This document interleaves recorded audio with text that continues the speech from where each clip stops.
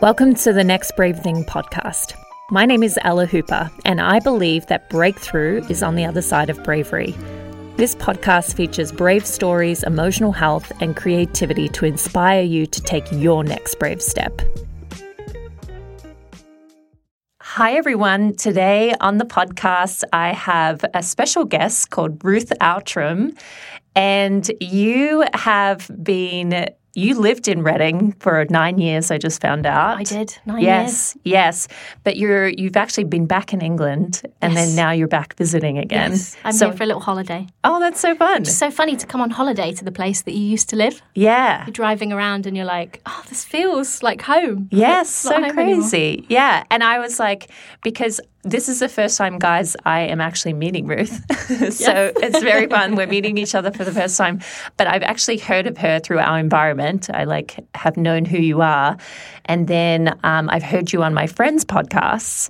And I was like, I'm just going to randomly reach out to you on Instagram and see if you want to come on my podcast and talk about all these wise and fascinating things that you talk about.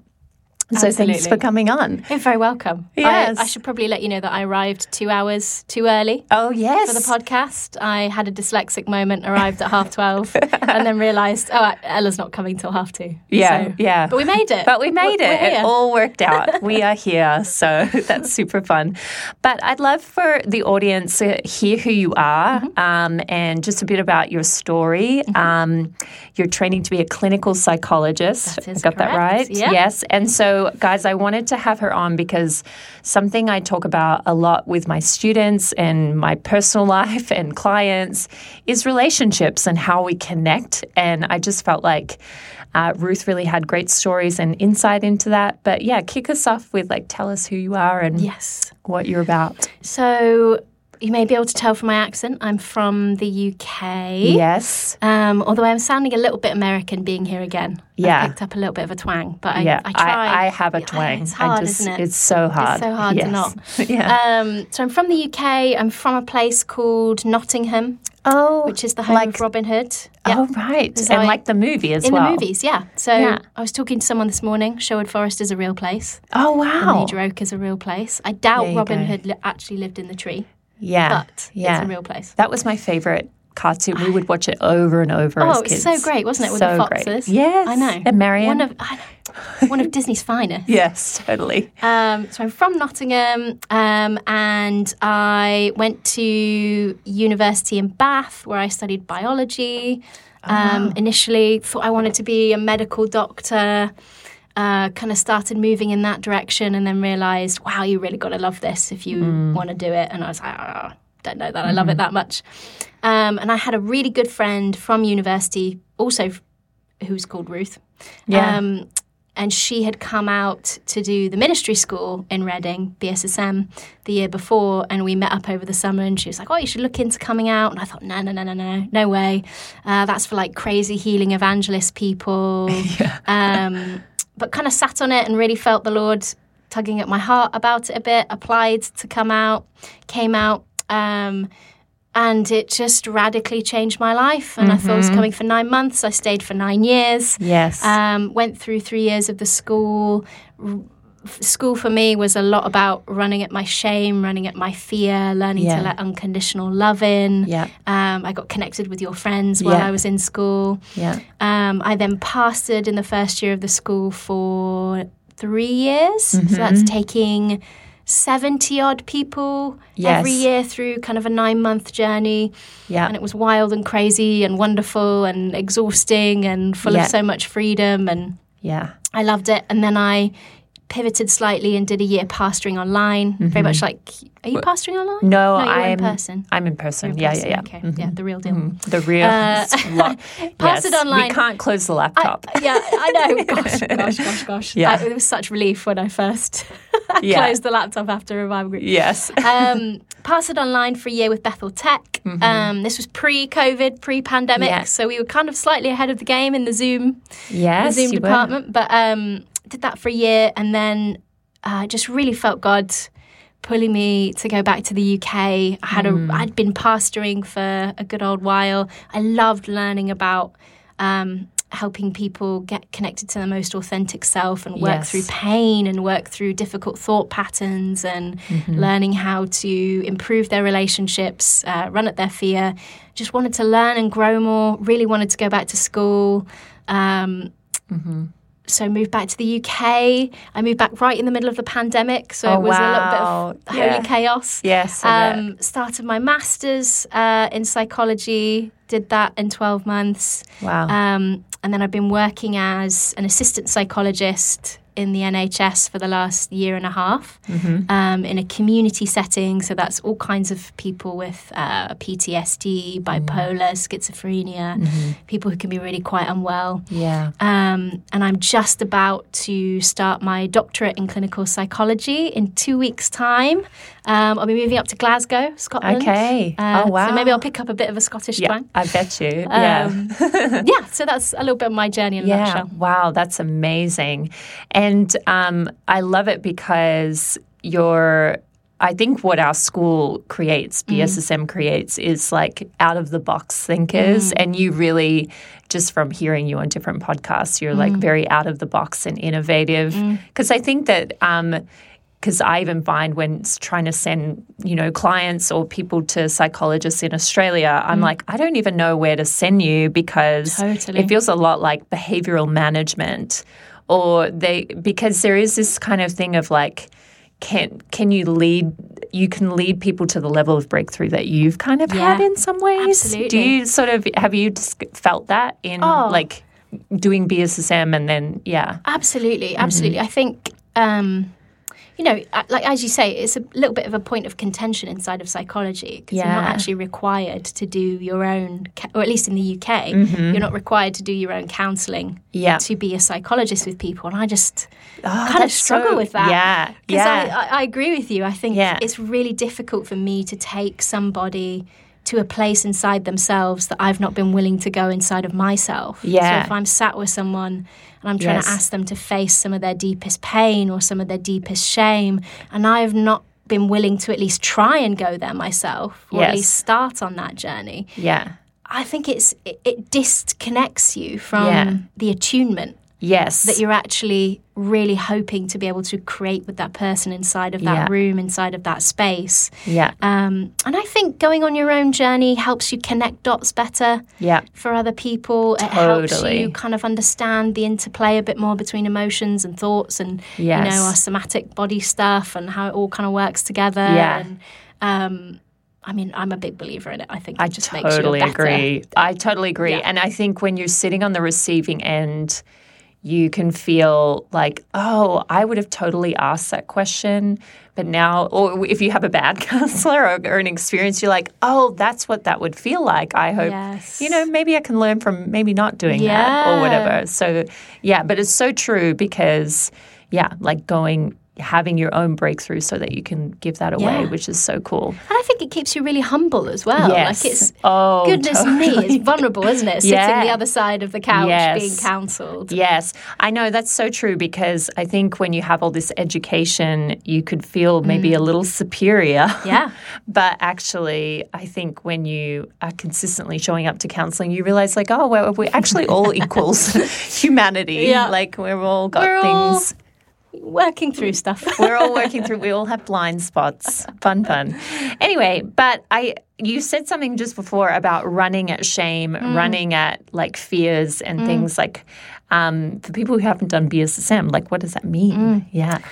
Well, I guess I should start by saying I don't know if Australian culture is like this, but UK culture, especially sort of 10 odd years ago, was very unemotionally aware. Yes. We didn't talk about our feelings. We didn't talk about our fears. We didn't talk about, and how are you? I'm fine. Yes. Okay, good. Moving on. That's kind of how it was. And coming to BSSM for the first time was when I first sort of started realising, like, hang on a minute, I have all this fear in my life. I have all these anxieties.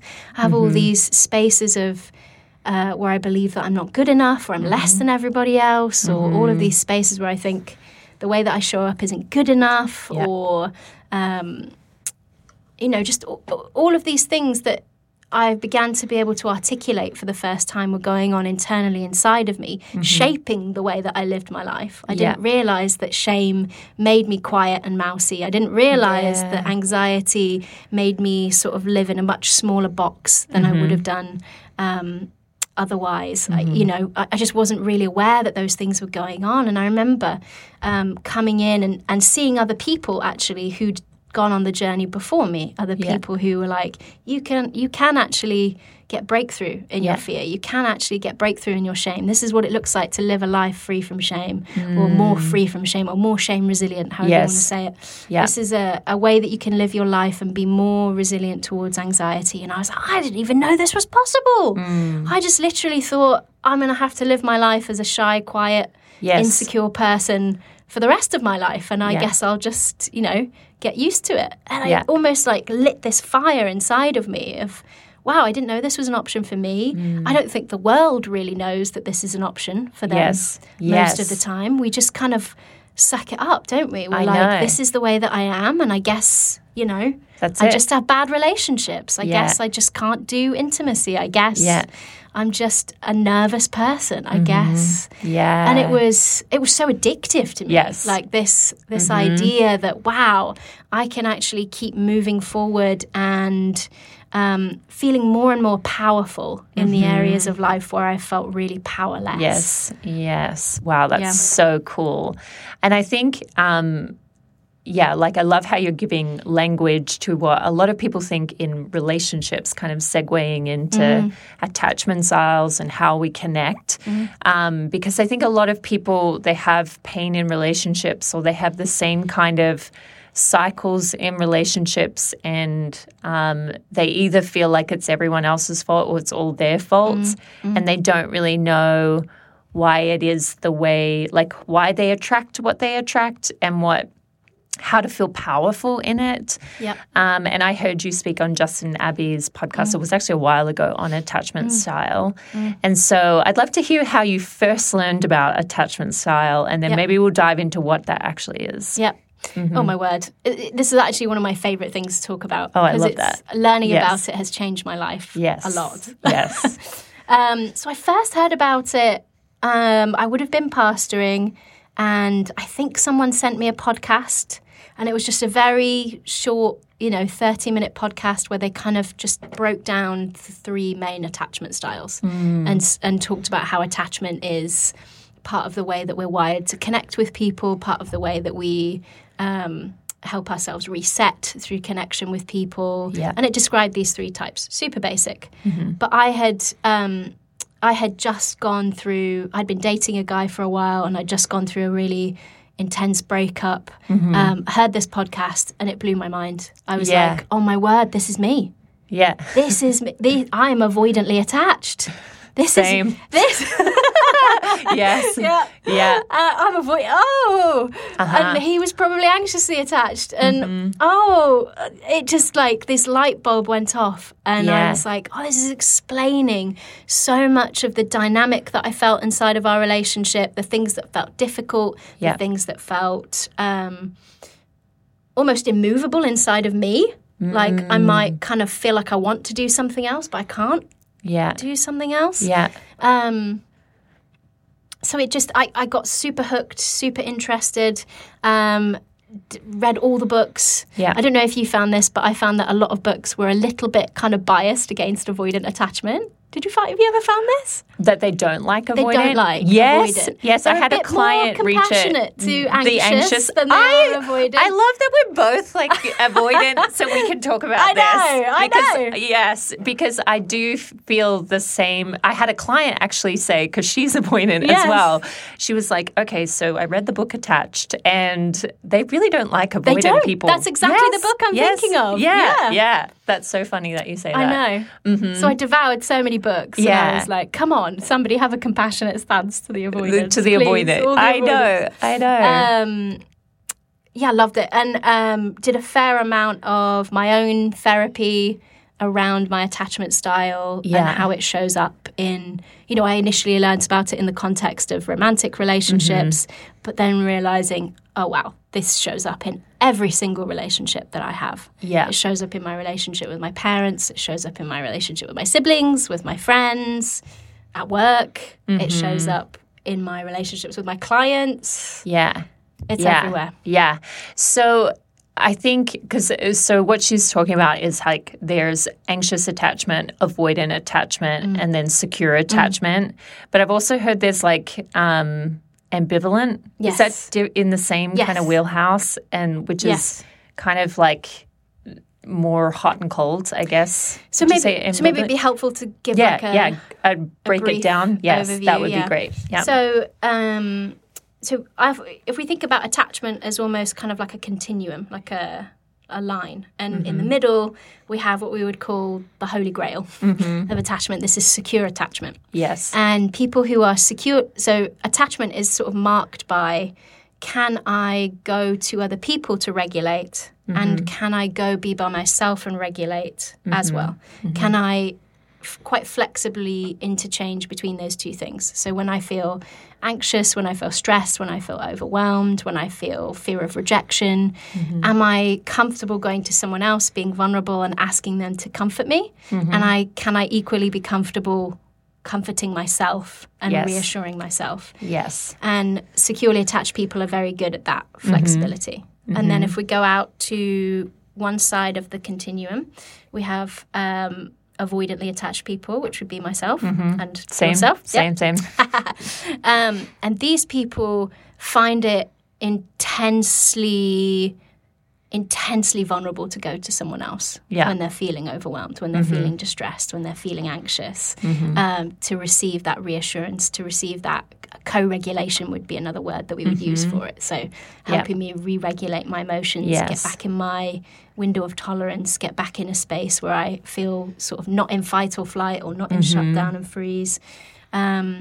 Incredibly vulnerable.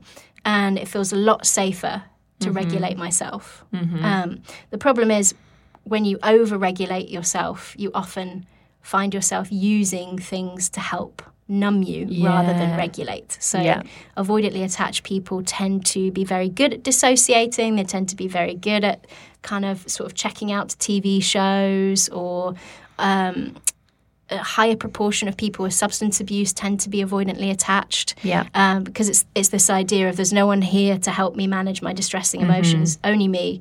And sometimes, for everybody that feels overwhelming and I can't do it. So I have to leave myself. Almost. Yes, to that try makes sense. And calm down. And then if we go all the way to the other end of the continuum in anxious attachment, we have people who kind of the opposite of avoidant, find it really intensely vulnerable and intensely scary to self-soothe, to self-regulate. It can often feel like abandonment. It can feel like being told that you're not enough, being told that you're not going to get your needs met. And there can be a real intense drive and an intense need. You'd kind of characterize it as a bit clingy, maybe, a bit sort of... don't leave me alone. I need you to come around as soon as possible. That intense need for someone else to be there in order for me to regulate my emotions, in order for me to come back down to level. So those would be the basic three. And then the ambivalent, or another word for it would be disorganized. Oh, yes. Is characterized by people who have a mix of both avoidant and anxious. So we tend to find... This is a generalization, but we tend to find people with anxious attachment have parents who have sometimes been present and attuned with them and sometimes not. So sometimes mum stops and says, hey, what's going on? What's wrong? I'll help you put language to your emotions. I'll cuddle you. I'll comfort you. I'll help you get back to regulated. I'll help you understand yourself. And sometimes she doesn't. Sometimes she's cold, she's busy, she's distant, she yells at me. So it creates a real anxiety inside of anxious people of sometimes somebody's going to be there and sometimes they're not. And it feels so painful and scary when they're not, that I feel this anxiousness to have somebody show up for me. And people with avoidant attachment tend to have had parents who themselves are probably quite avoidant. They're probably quite disconnected emotionally. We often find people with parents with depression, parents with addiction issues, parents with trauma. People with avoidant attachment tend to come from those kind of backgrounds a little bit more, because there's in general, it's not mum shows up sometimes and sometimes she doesn't. It's mum very rarely shows up. So I'm going to have to learn how to take care of my emotions, take care of my needs myself. And then the ambivalent and the disorganized, which is kind of a combination of the two, we generally find when people have come from more traumatic backgrounds. So when people have experienced complex trauma in childhood or a really traumatic event even in adulthood. We can also change our attachment styles as we get older. Praise God. FYI. Yes, we can. For good and for bad. And different relationships can shift us further and up and down that continuum. So, we can all make our way closer towards that secure attachment. And we can all also, unfortunately, have instances that sometimes push us further one way or the other. One thing I'm curious about is, and I love to give vision and hope for actually we can actually learn how to be more securely attached, because I think even though you and I have said, we probably strike more avoidant, we're probably, done some work on working towards security. Sometimes security will bounce out, maybe not be secure. But I'm curious because I find this fascinating in our parent dynamics and how we show up, like with my dad relationship, maybe it was avoidant then, but for me, so it's really interesting. I would say, because I have a good relationship with my mum, I can sometimes feel secure inside of my female relationships and feel really sure that if they're busy or they don't text me back, I don't go into a story that they don't love me. But it's interesting, but because of the relationship that I have with my dad, it's probably with more male relationships, the more insecure side would come up. But then I'll go into, well, I'm not even going to care, so I'll go back to avoid it and won't even address it. Totally. So do you think it can show up quite nuanced? How have you found it? Yeah. I think we can, so when we're describing these types, we generally all have a leaning in one direction or another. Yes, for sure. But we can all absolutely show up in different ways, in different types of attachment. So, I've had different friendships where maybe the other person that I'm in a friendship with is actually more avoidant than me. And I find myself being quite anxious. Sort of do they like me? Do they want to hang out? I'm constantly sort of texting and trying to win them over. And, and then I've had other friendships where people are much more anxious than me, and I find myself pulling back and feeling overwhelmed and feeling kind of swallowed. And I'm just, I can relate to that. Whoa. Back up, over here. And even as you say, I would agree with you, the older I got, the more sort of secure my relationship with my mum became, and the more avoidant my relationship with my dad became. And so I can show up infinitely more avoidantly with men than I can with women. There can be that real level of nuance. And like I say, we can build new relationships. If I started a dating relationship tomorrow with someone who's more avoidant than me, I would probably become quite anxious maybe, or more anxious. I don't know if I'd ever get fully Well, it's interesting, that way. Because I think because I noticed when I dated someone, I was more avoidant, they were more anxious, just like you shared. But I've also had it flipped around, depending on if they remind me of my dad.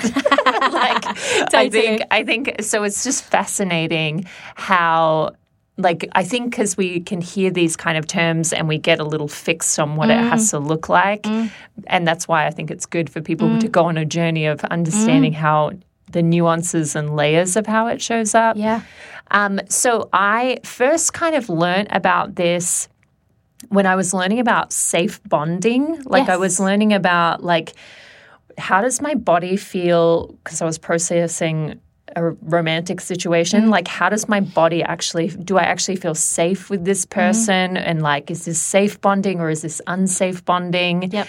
And I was learning a bit about trauma bonding, like how we connect to people, where we're trying to find our missing piece in some ways. Yep. So, well, first of all, is there a difference? Because someone actually mentioned to me there's a difference between bonding and attachment. So is there is there a difference between bonding and attachment? I'd say so, but I'd say it's quite subtle. Yeah. I'd say a really helpful way to think about attachment is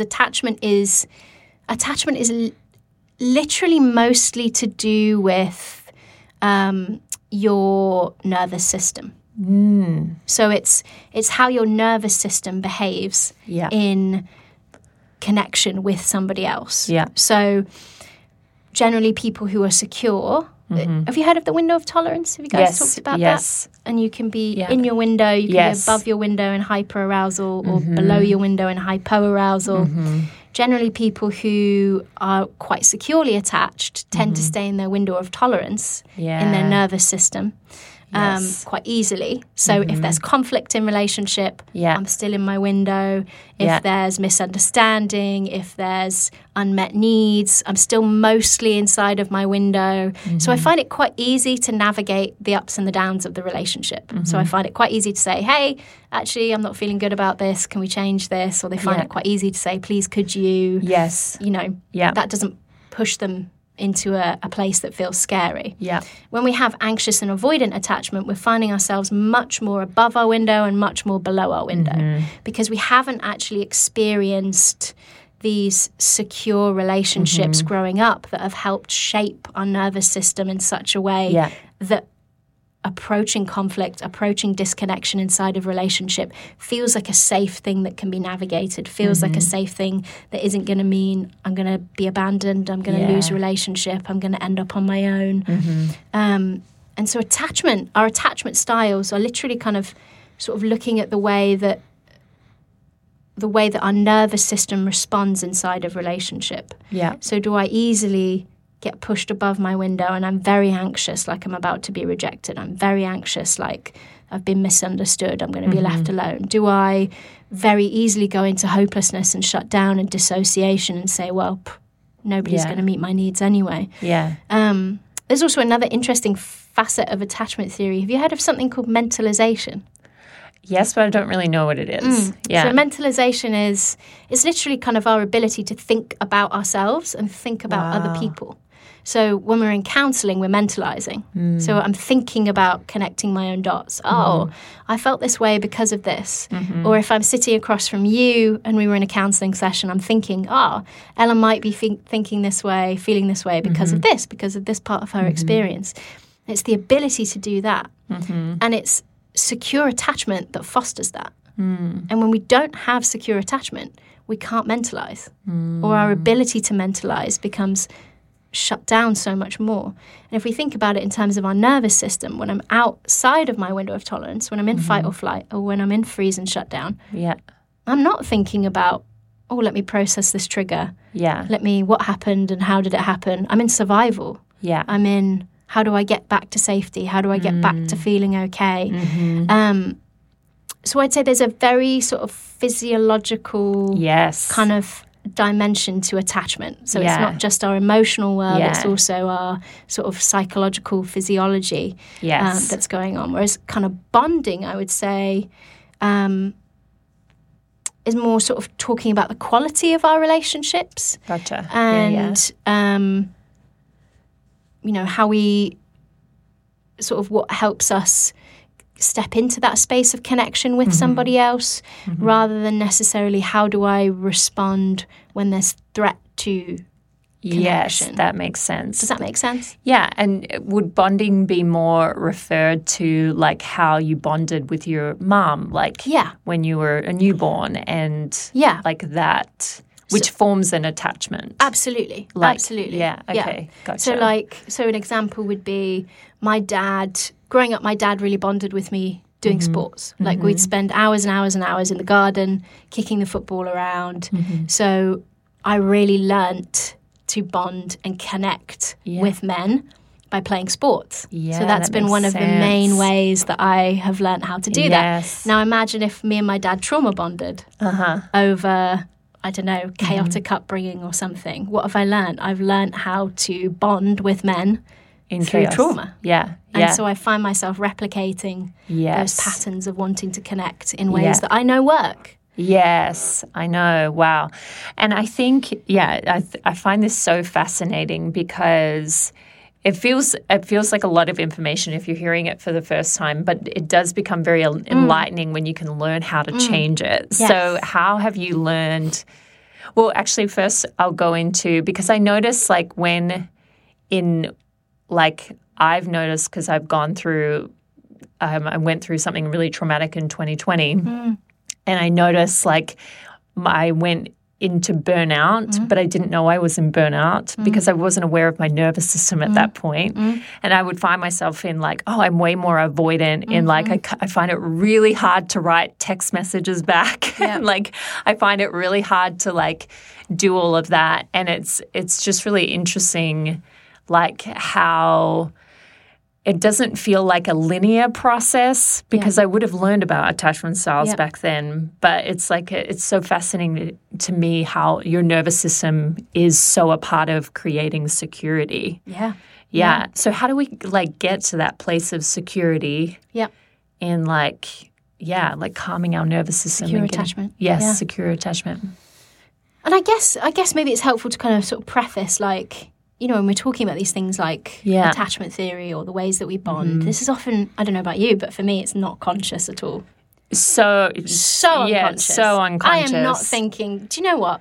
I'd really like to show up in this dating relationship and be really avoidant. Yeah, totally. Or really anxious. Or really anxious. You know? Yeah. It just, it's like a reflex. It's incredibly subconscious. Yes. A way to think about it is like, it's almost like a muscle memory map of how to respond in connection and inside of disconnection.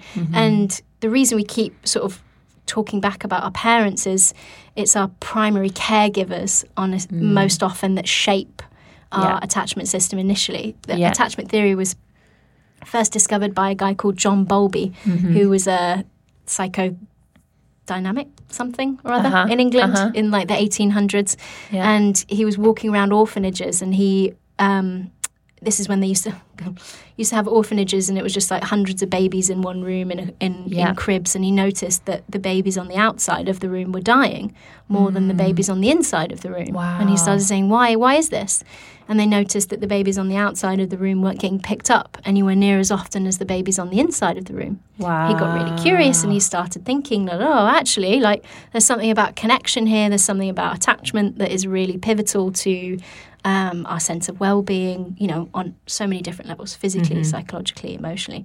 So we're going right the way back, like right back into our earliest infancy. Our nervous system is being shaped by the way that we're interacted with.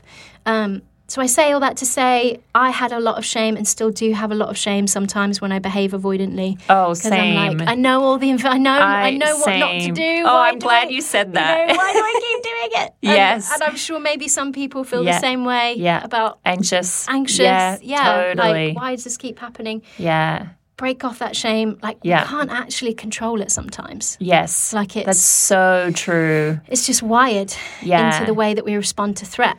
It's a really helpful way to think about attachment would be, this is my threat response inside of connection. Yes. When I feel threat in connection, I go off to be by myself or I get really sort of wanting people to be close. Yeah. And the ways that we can sort of move towards secure attachment, I would say, number one, learning a little bit more about how you tend to respond.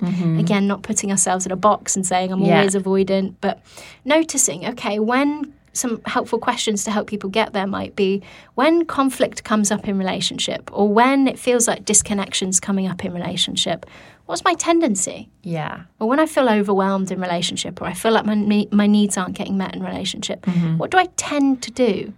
Do I tend to pull away, go be off by myself, self-adjust, talk myself through my unmet needs and be like, it's okay, you don't need to have them. Go and get someone else to meet those needs.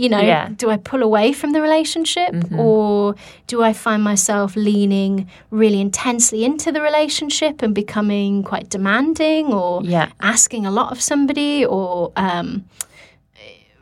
really sort of trying to force the point to help somebody meet my needs? Or do I find myself feeling quite relaxed and being able to give a voice to what it is that I'm feeling and what it is that I'm needing and being able to be flexible, like you were saying, asking you to meet some of my needs, but I can also go off and regulate. Yeah. Just how do I tend to respond? What's my tendency? And do you notice a difference between the way I react to women, the way I react to men, the way I react to parent figures, the way I react to friends? Authority figures, bosses. Bosses.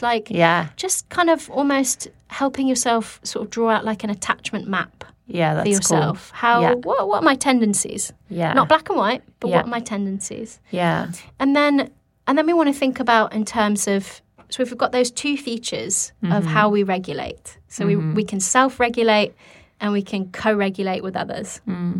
So those would be the two things that we'd be wanting to work on to move towards secure attachment. Yes. If I have a tendency to be anxious, it's probably a little bit more leaning into learning how to self-regulate. Can I actually be on my own and can I self-soothe?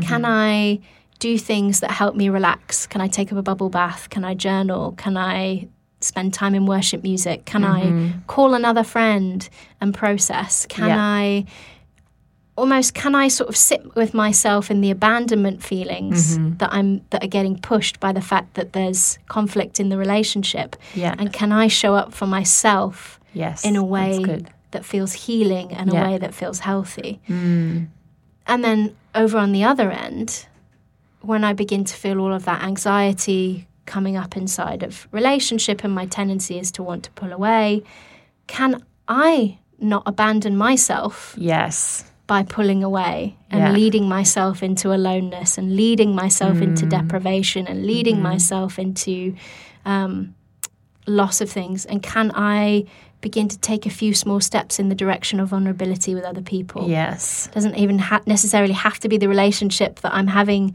the conflict in, but can I approach somebody and say, hey, this hurt, or hey, can I process this with you, or hey, just taking those little steps, risking, hey, it really hurt when you said that, or it would really mean a lot to me if we could do this or we could do that, or so being conscious of those two our tendencies, mapping it out for ourselves, being aware, and then taking small steps in the direction of one or the other, and not beating ourselves up when we can't do it.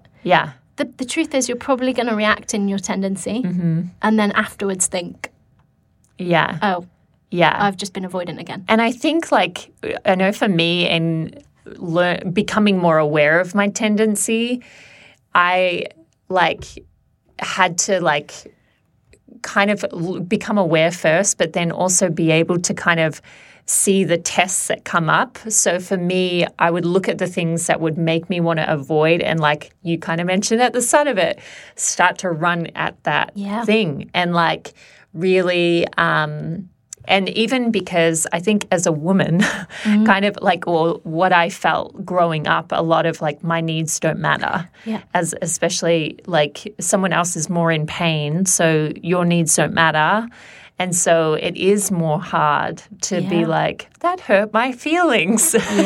Because sometimes we also had it modeled to us that really aggressive, you're bad because you hurt my feelings. So it's hard to be vulnerable, to feel safe to do that. But learning that your needs do matter. Absolutely. And I think, from a compassion standpoint, it's recognizing that I developed these skills to survive the environment that I grew up in. I developed these skills to cope with the feelings that felt really intolerable. The rejection that felt intolerable. The aloneness that felt intolerable. The loss that felt intolerable. I developed these things to negotiate those emotions. So what we're asking somebody to do when we run our attachment styles is actually face some of those feelings that for our entire history have felt quite intolerable. And, like we said, it's very subconscious. It's all about feelings that we remember.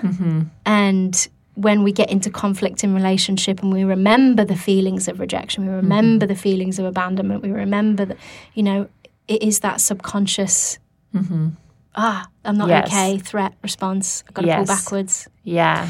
I think a really key piece for me was I ended up getting a couple of pieces. So this was all kind of around about the same time as my breakup and where I learned about attachment theory. And I ended up getting a bit of feedback from a couple of friends. Yeah. And it floored me.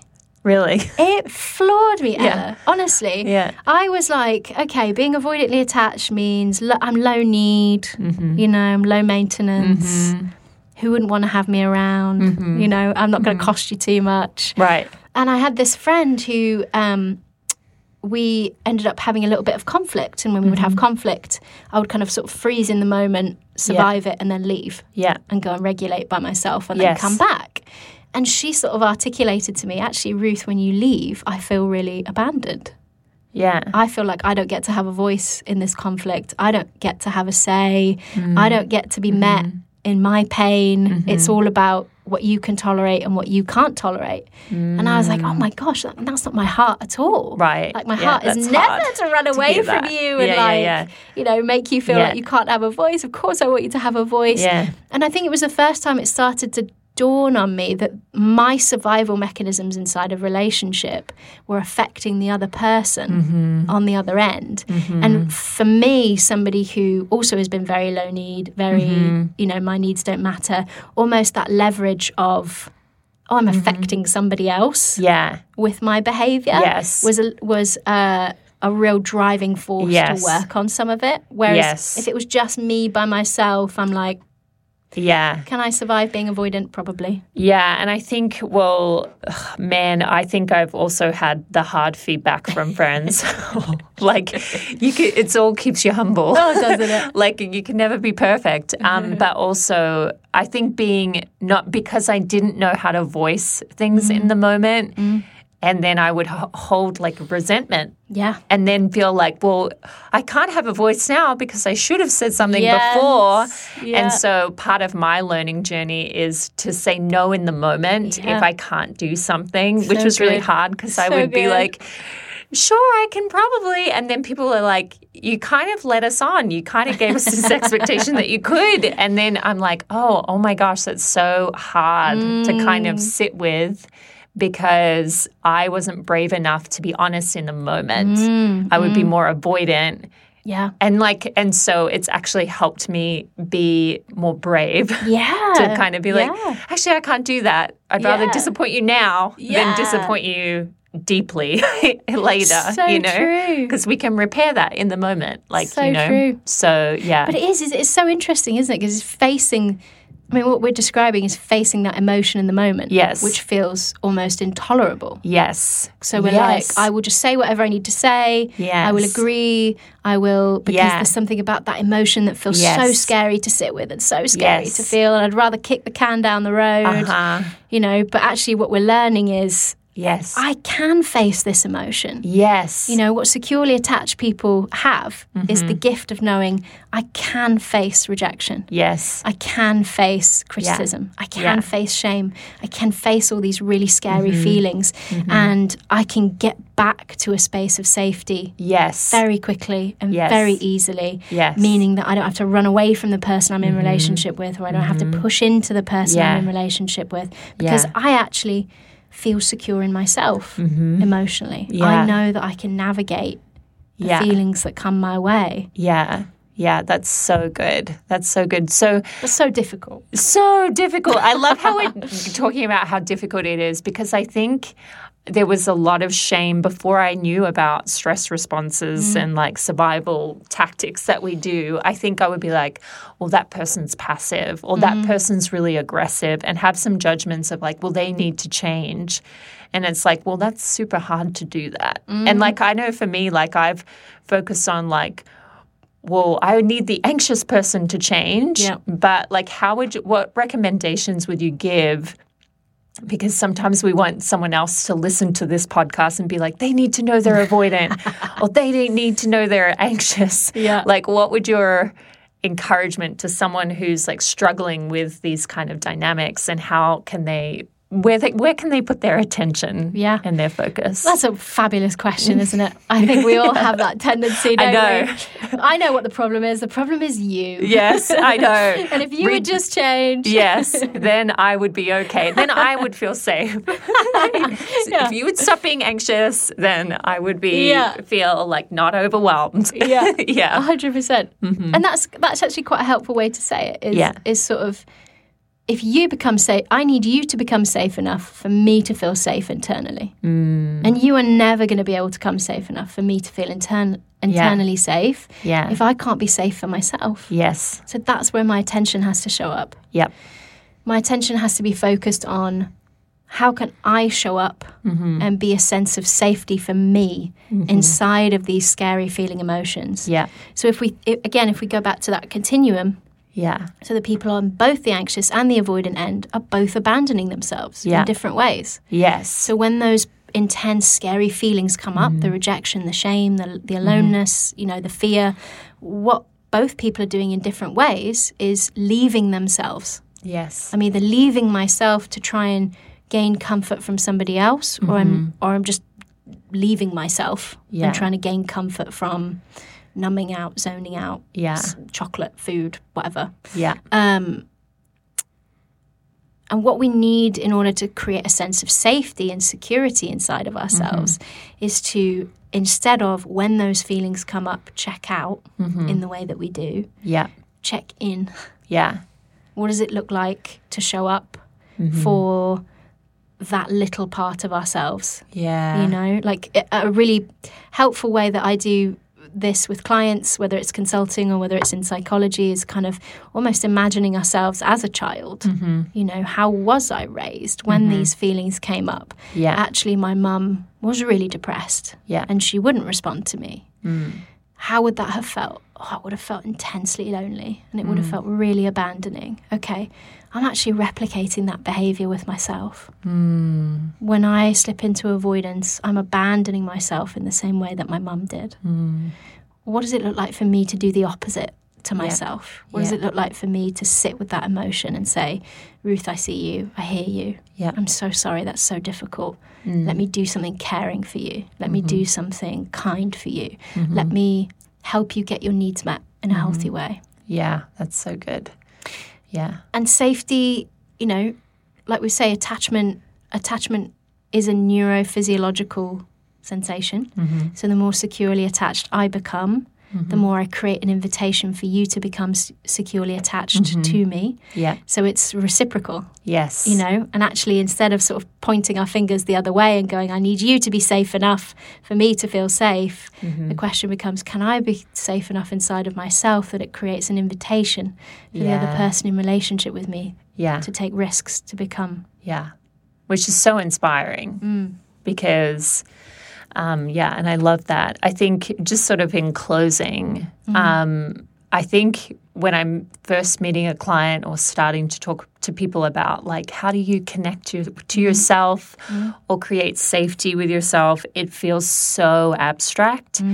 And you kind of talked a little bit about like visualizing yourself as like a little kid or like reparenting. Do you have any sort of other tips on how to connect to yourself? Because it's kind of abstract. So maybe, how can you sort of break it down so that people can start to build safety with themselves? Very abstract. It is very abstract. I know. I think there's a few sort of very practical things that you can do. So journaling, number one, is a very practical way to connect to yourself. I mean, it's literally sort of like having a conversation with yourself.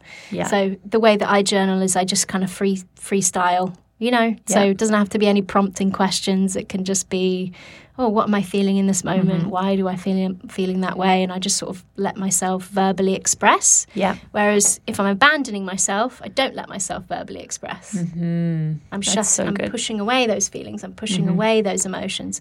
So journaling is a way of sitting with those feelings a little bit longer, verbally expressing, wrapping some language around them. There's all sorts of studies out there that show if we can wrap some language around an emotion, it feels way less scary. Yes, that's so true. We don't put any language around it. So journaling. I know people get sick of hearing about it, but it really is. It really does, yeah. Really powerful, really... Another way that we can do this is, so if we think about ourselves in terms of we're emotions, we're cognitive thoughts, we're also bodily sensations, there's ways that we can sort of create physical safety with ourselves that can help create security. So a really simple, easy one that I do a lot with clients is called a butterfly hug. Have you heard of this? No. Butterfly hug. So you take your right hand and you sort of stick it under your... I'm a bit sweaty at the moment. So under your left armpit. And then you take your left hand and you put it on your right shoulder. So you're... Oh, this way. Yeah. And you're kind of almost sort of giving yourself a hug. Yes. This is a somatic technique. Yeah. So if I was feeling some of those feelings that feel really scary, really out of control inside of connection and relationship, a way that I can create security is by literally what I'm doing here is I'm showing myself that my emotion is contained inside of my body. So if you think about when a little kid becomes scared and overwhelmed and he goes to mum and mum rubs his back or rubs his hair, she's showing him soothing and comfort, but she's also showing him these emotions are contained inside your body. They're not everywhere. Yeah. They're not pervasive. They're not all-consuming. They're happening inside of you. Yeah. And often those feelings that we're the most scared of, we kind of feel like there's no beginning and end to them. Yes. And so what we're showing ourselves here is like, I'm just becoming conscious. I'm thinking, okay, I'm feeling rejection. I'm feeling aloneness. I'm feeling sadness. But I'm also really conscious of like the physical sensation of my hands on either side of my body. And it just helps me create to that security that, oh, okay, these emotions aren't unending. Yeah. Like they're contained inside of me.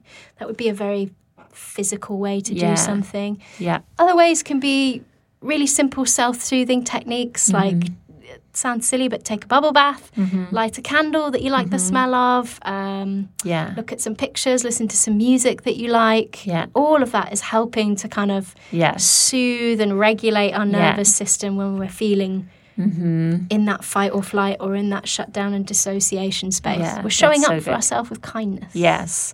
And I think, I've heard a lot of trauma therapists say that how they help trauma survivors kind of work through their pain and the story that happened is through writing, like rewriting, changing the narrative.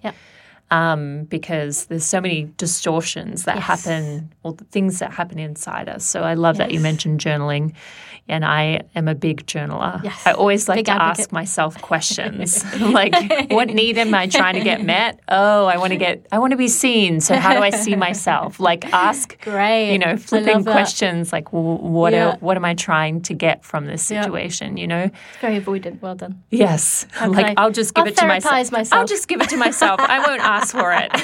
There's no judgment in that statement, by the way. I do the exact same thing. Yes, it's so true. But it's so helpful. Yes, totally. It's so helpful. You learn so much about yourself by doing that. By journaling and expressing yourself. And then I find journaling, you can actually communicate to other people what you need. Yeah. Yeah. It's like I watch my students even like because I walk with them for like 4 years, some of them. And I'm like, wow, you're so articulate now because you actually learn how to journal. So good. And work out what's actually happening inside you. So because if you think about that, how scary, you've got someone saying, have a need.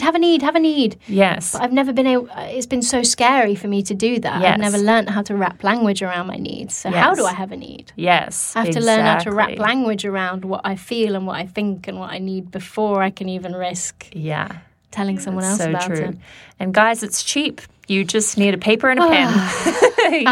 You don't always need therapy. You can just do that. We can listen to Ella's podcast. Oh, totally. Yes, you should. Well, anyway, thank you so much for coming on. Thanks for having me. It's been so good. I feel like we could have talked and talked. Talked and talked. Anyway, what a treat to have you on. Thank you so much. Thanks for having me. Thanks for listening today. Please download, share with your friends, and write a review. If you would like to book in a life coaching session with me, go to my website at www.ella-hooper.com or follow me on Instagram at Next Brave Thing Podcast.